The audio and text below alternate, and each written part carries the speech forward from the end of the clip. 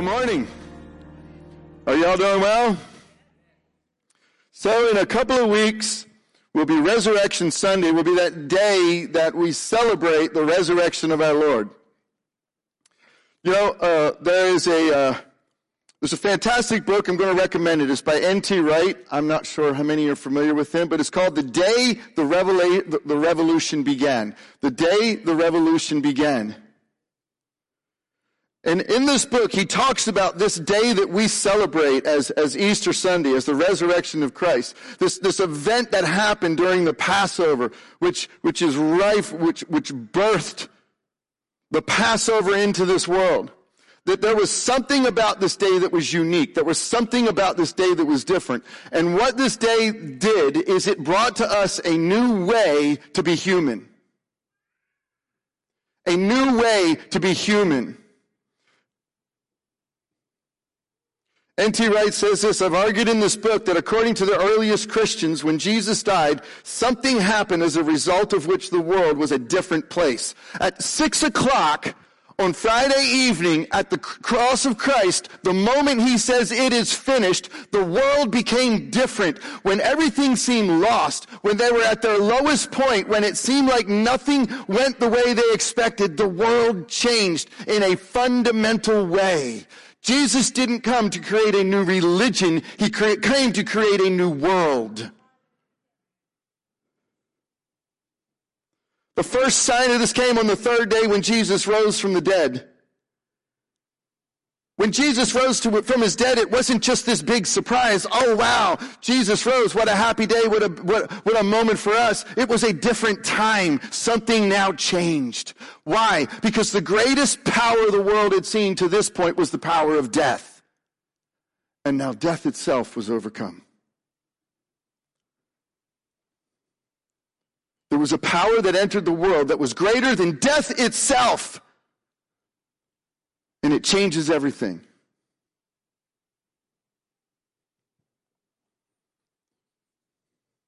Jesus didn't come to give us a way out of this life into heaven. He came to give us a way out of death, to bring a new way in which we're to live in this world.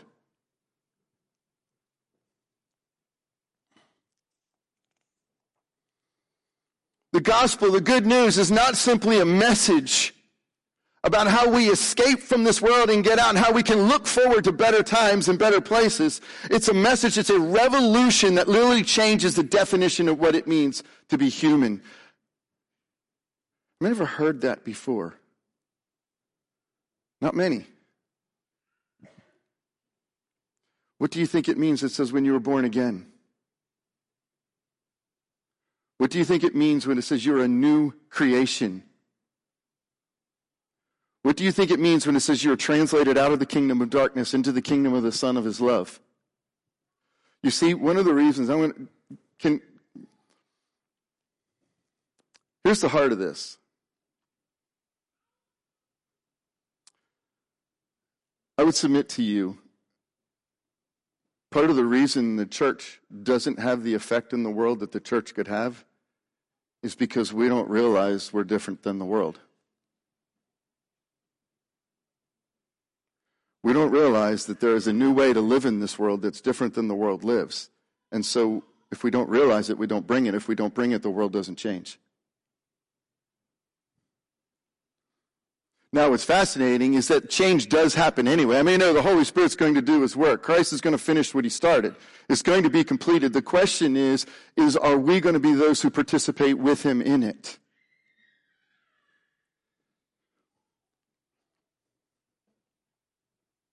There are 4 ways that the cross and the resurrection of Christ is not simply a ticket to escape hell in this world, but it demonstrates the power of God that defeats the darkness. 4 ways. Number 1, it overcomes the powers of evil. Number 2, it forgives sins. Number 3, it leads to a self-giving love so that the world will believe. And number 4, it becomes a sharp personal challenge to our own lives confronting us. There are 4 ways in which we are new, in which we are different, in which we are to live in this world, that we bring change in this world. Number 1, we need to understand the power of darkness have already been defeated. The cross demonstrates the powers of darkness are already defeated. Already defeated. That doesn't mean they're not active in this world. It does not mean they won't try to steal, kill, and deceive. It means that when they do, we don't have to fear that they win. It means that we can confront the worst that they bring and bring life in its place. It means even if we have to go to the cross like Christ, we become the seed that brings life like Christ.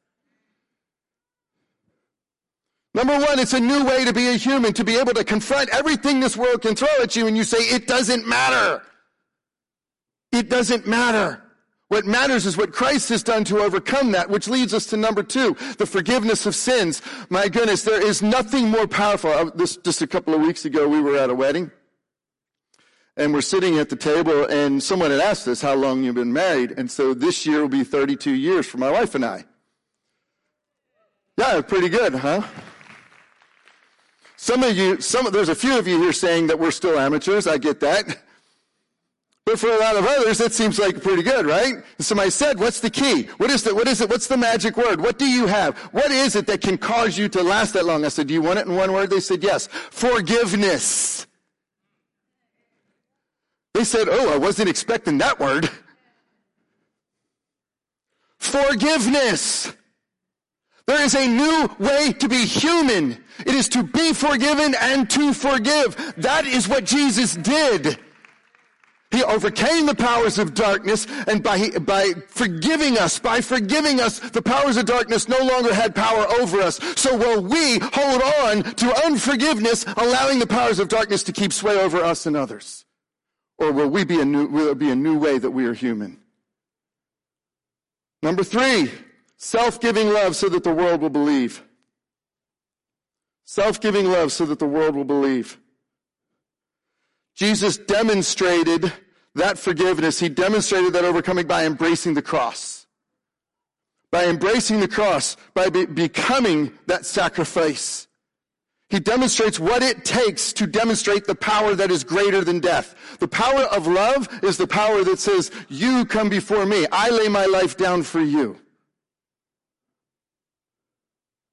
And when we do that, the world says, that's different. That's not like everybody else. That's not like everything else. It becomes, the world says this, why can't I stamp that out? And it becomes a sharp personal challenge. It becomes a sharp personal challenge of holiness in our lives. Not a holiness because we're following certain rules. A holiness, but because following the course of this world, we follow in the powers of darkness. Following our Lord in that holiness that confronts us isn't a place of judgment. It's a place of freedom. It's a place where we demonstrate we are no longer following the powers of darkness. It's a place where we say to the world, the power that overcomes is a new way to be human. That new way to be human starts by looking inside.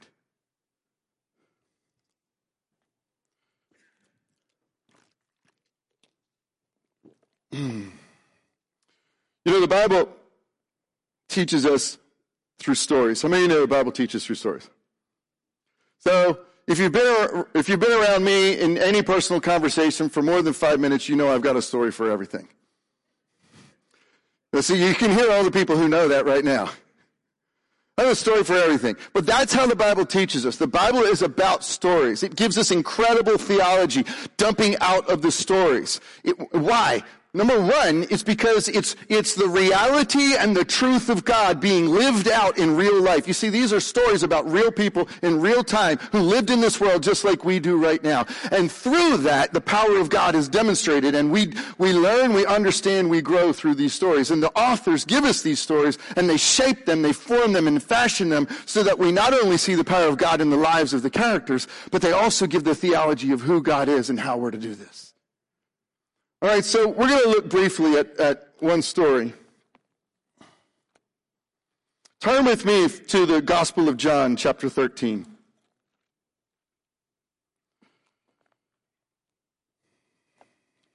Maybe I'm going to get there.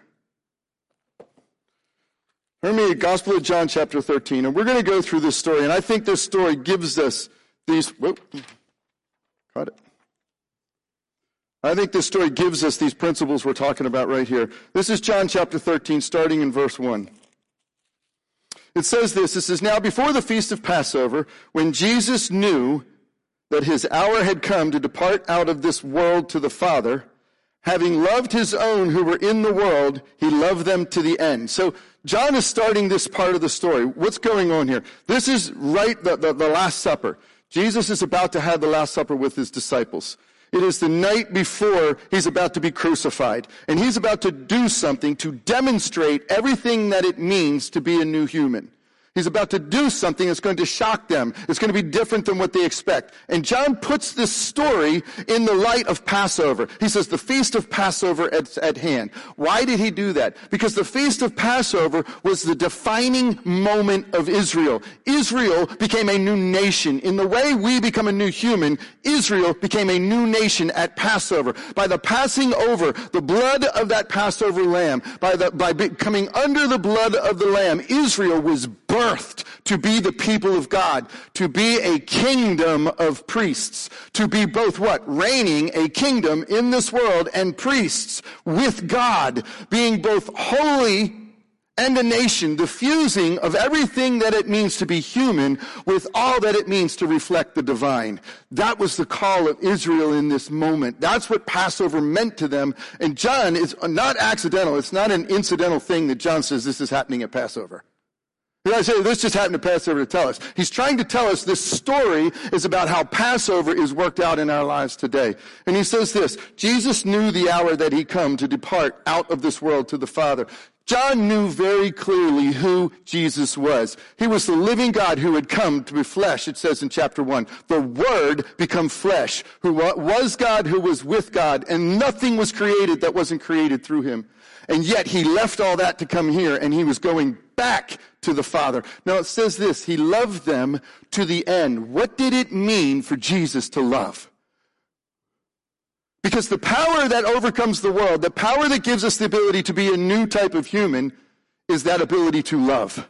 What did it mean for Jesus to love? For Jesus to love, the first thing it meant is he left his place in glory and took on the humility of being a human. He left being the creator to take on the body of the creation.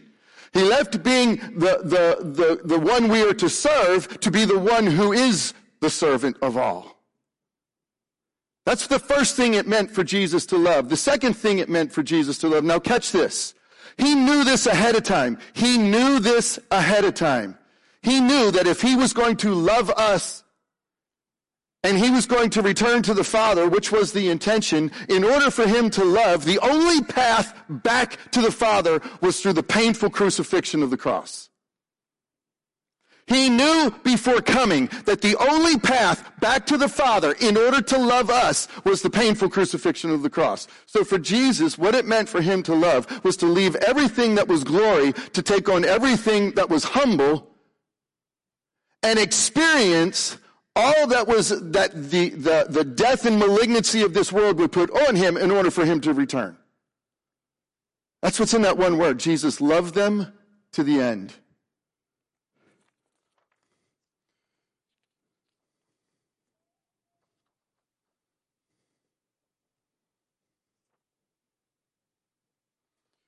The next verse tells us this. During the supper, when the devil had already put it in the heart of Judas Iscariot, Simon's son, to betray him. Verse 2, during the supper, when the devil had already put it in the heart of Judas Iscariot, Simon's son, to betray him. Right now, it's set up. There's a setup at this moment. The author is trying to tell us something. Here is Jesus with his disciples at the Last Supper, and who in the very next verse is there? The devil. You see, the first part of understanding what it means to be a new human is to understand that he overcame the powers of darkness. Who was seated right there at that Last Supper table was Judas, and what had come into Judas was the devil himself. All of the powers and the forces of darkness represented the devil. Now, what's fascinating to me, how many know you and I are called to be the agents of God in this world? You and I are called to be his ambassadors. You and I are called to be a new kind of human, to bring his message. Well, in that same way, Judas is expressing his agency to the devil. Notice how the devil is manifest in the text. He's manifest in the text by putting it into the heart of Judas to betray Jesus. What is he saying? He's saying the power of darkness operates in this world by infecting the hearts and actions of mankind. But right now we are set up in the second verse for a cosmic battle that's about to happen.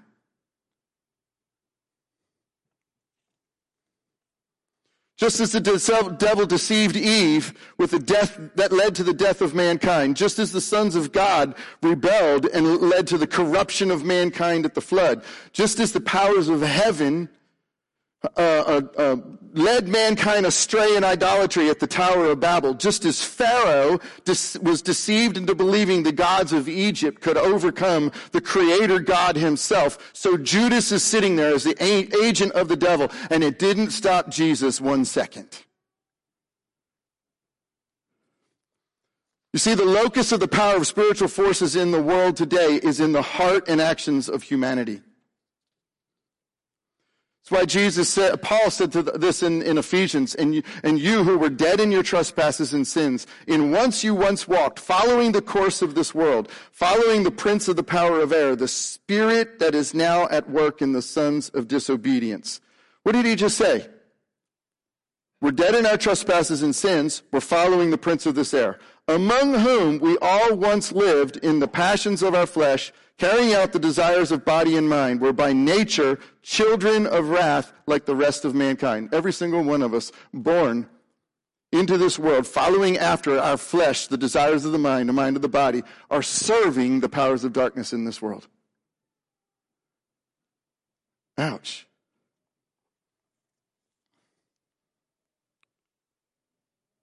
But Paul goes on in Colossians and says, and you who were dead in your trespasses and uncircumcision of your flesh, God made alive together with him, having forgiven us all our trespasses. How? By canceling the record of debt that stood against us with its legal demands. This he set aside, nailing it to the cross. He disarmed the rulers and authorities and put them to open shame by triumphing over them in him. Did y'all catch that? Did y'all catch what's going on here? Here's Jesus. He's sitting here. John's given us this story about what's about to happen. He says, it happens at Passover. Jesus, who is God himself, has come in flesh, and he loves us. He loves us deeply. And so the next scene is what? You got the devil deceiving Judas. Judas is an agent of the devil. What does that tell us? It tells us, Jesus says, we don't wrestle with flesh and blood, but we wrestle with powers and principalities. Jesus didn't see Judas as his enemy. He saw the devil as his enemy, and Judas as the agent of it. If you're going to find a new way to be human, you need to understand that we are standing against the powers of darkness. It's not people who are our enemies, it's the forces of darkness behind them. And it is the cross that overcomes those forces of darkness. And it starts with the forgiveness in our hearts. And how can we bring that forgiveness to them in their lives? Did you follow that? Because Jesus said, Paul just tells us, on the cross, when he forgave our sins, when he wiped them away, when he washed them away, what did he do? He disarmed the rulers and authorities of this world. He put them to open shame.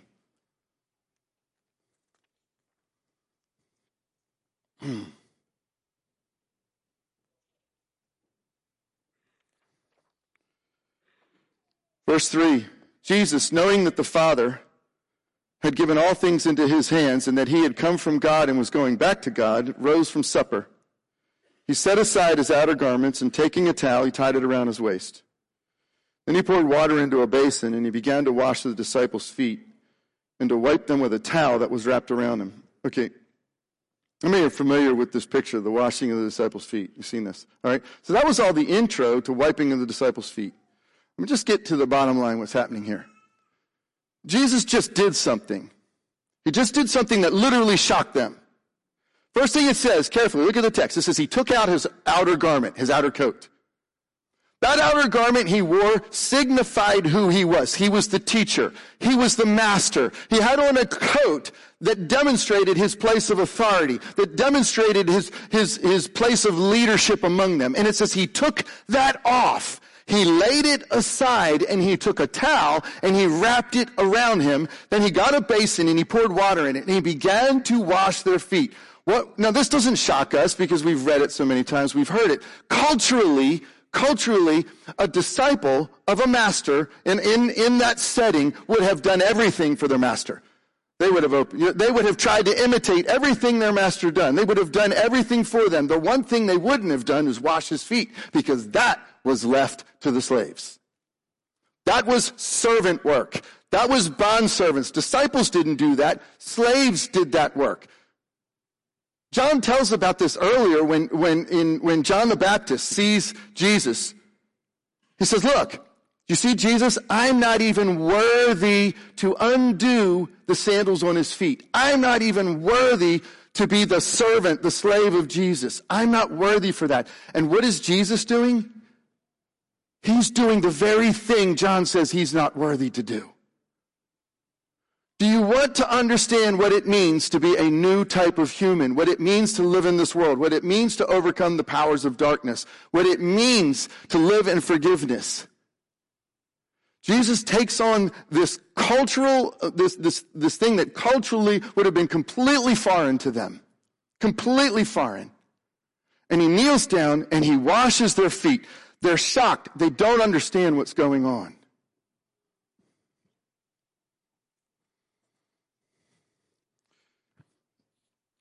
Do you want to know why they don't understand what's going on? Because the cross is foolishness to the world.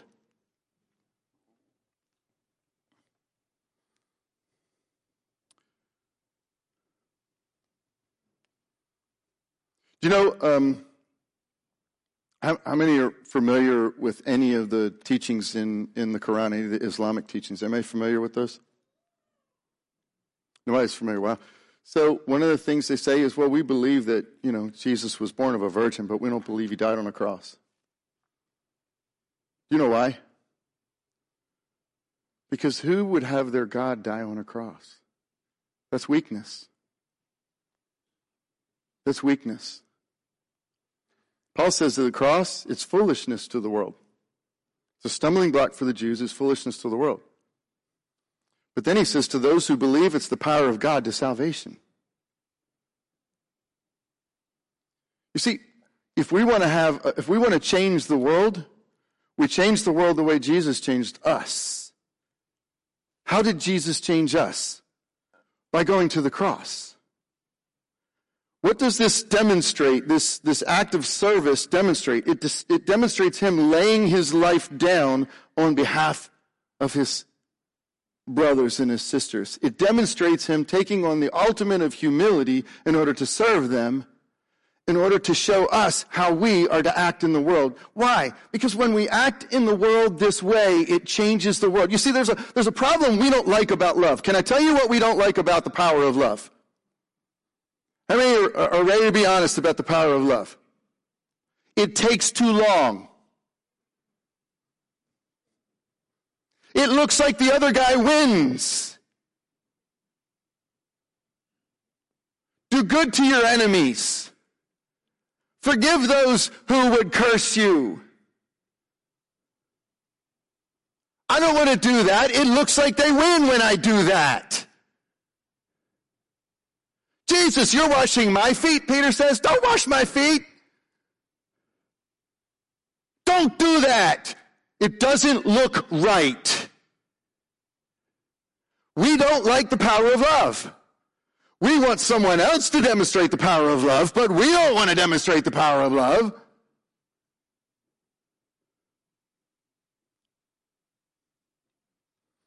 How many, come on, watch the news. How much is there a cry for justice in the world today? I mean, what do you think all of the riots and all of the fighting and all the things going on are about? They're all about what? A cry for justice. Well, where do we find justice ultimately satisfied? Anybody? The cross. The cross. The justice is ultimately satisfied in the cross. Do we want to demonstrate the justice of God in this world? Well, what it means is we look in the world around us. I'm going to be super practical with this. Super practical. This is exactly what it means. It means we look in the world around us and we say, where is there the injustice that the world is crying out? How can I do everything in my power by the gifting and all that he has put within me to cooperate with God to find a way to bring his mercy, his love, and his justice in the middle of that circumstance? Look, if it bothers you, if it moves you, God's already speaking to you. But we want to sit back. Why doesn't somebody do this? Or God, hurry up and get me out of here. Jesus, come back so this all gets fixed. Jesus is already here. Look at the person next to you. He's already here. We're about to celebrate communion. Communion is all about discerning the body of Christ. When we learn to sacrifice as Jesus has sacrificed, we live as a new kind of human. When we live as a new kind of human, we overcome the powers of darkness. We forgive one another as we have been forgiven. And instead of fighting for justice from a seat of bitterness, from a seat of unforgiveness, from a seat of my right, we fight on behalf of the other person to try to lift people up instead of tearing people down. What does the world do? How does the world bring justice? The world brings justice by canceling people. Look, you're not bringing justice. I'm going to cancel you. We're going to steal your career. I'm going to make it say you did something 20 years ago. No forgiveness. This is radical. It was radical when Jesus did it. It's radical now. If we want to see Jesus return, he's waiting for us to be him and usher his return. Why did that get quiet? So that leads us to the third thing and the final thing, and I'll close out with this.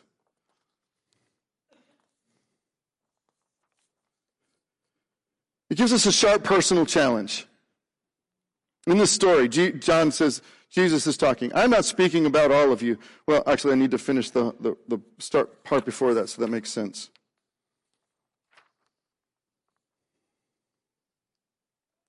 When he washed their feet and put on the outer garments, he resumed his place, and he said, do you understand what I've done to you? You call me teacher and Lord, and you're right, for so I am. If then your Lord and your teacher have washed your feet, you ought to also wash one another's feet. For I've given you an example that you also should do just as I've done to you. Truly I say to you, a servant is not greater than his master, nor is a messenger greater than the one who sent him. If you know these things, blessed are you if you do them. They said this, I'm not speaking of all of you. I know whom I have chosen, but the scripture will be fulfilled. He who ate my bread has lifted his heel against me. Did you catch that? Church people, it doesn't mean you're a church person just because you're in church. He who has ate my bread lifted his heel against me. Church people, doesn't mean you're church people just because you're in church. I am telling you this now, before it takes place, that when it does take place, you may believe that I am he. Truly, truly, I say to you, whoever receives me receives the one I send, receives me. Whoever receives me receives the one who sent me.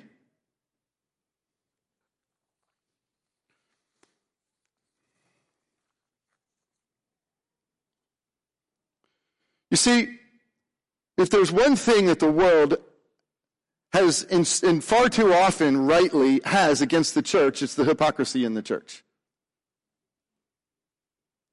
It's when we declare the goodness and the love of Jesus and then live like the world.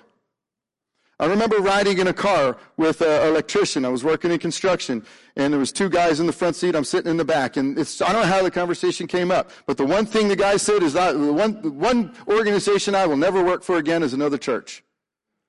They kept asking me for discounts. They kept asking me to give them something for nothing. They kept, beating up my work and what I did, even when I was helping them out. You see, the sharpest light needs to turn inside, not in judgment, but in making things right. If we are going to be the light of the world, that light needs to start by looking inside. And that's what we're about to do right now. This is an opportunity. If you want to understand what it means to be a new place to be human, a new way to be human in this world, it starts right now with what we're about to do in this act of communion. As we are to realize the sacrifice that Jesus did on our behalf, we are to look inside. We are to examine. We are to say, Jesus, where am I falling short? Not because I'm breaking some rule, not because there's some rule that I need to keep, but because when I am acting the way the world acts, I am what? I am actually serving the powers of darkness. I am actually serving the very powers that Jesus claims he defeated. And that ties us all together.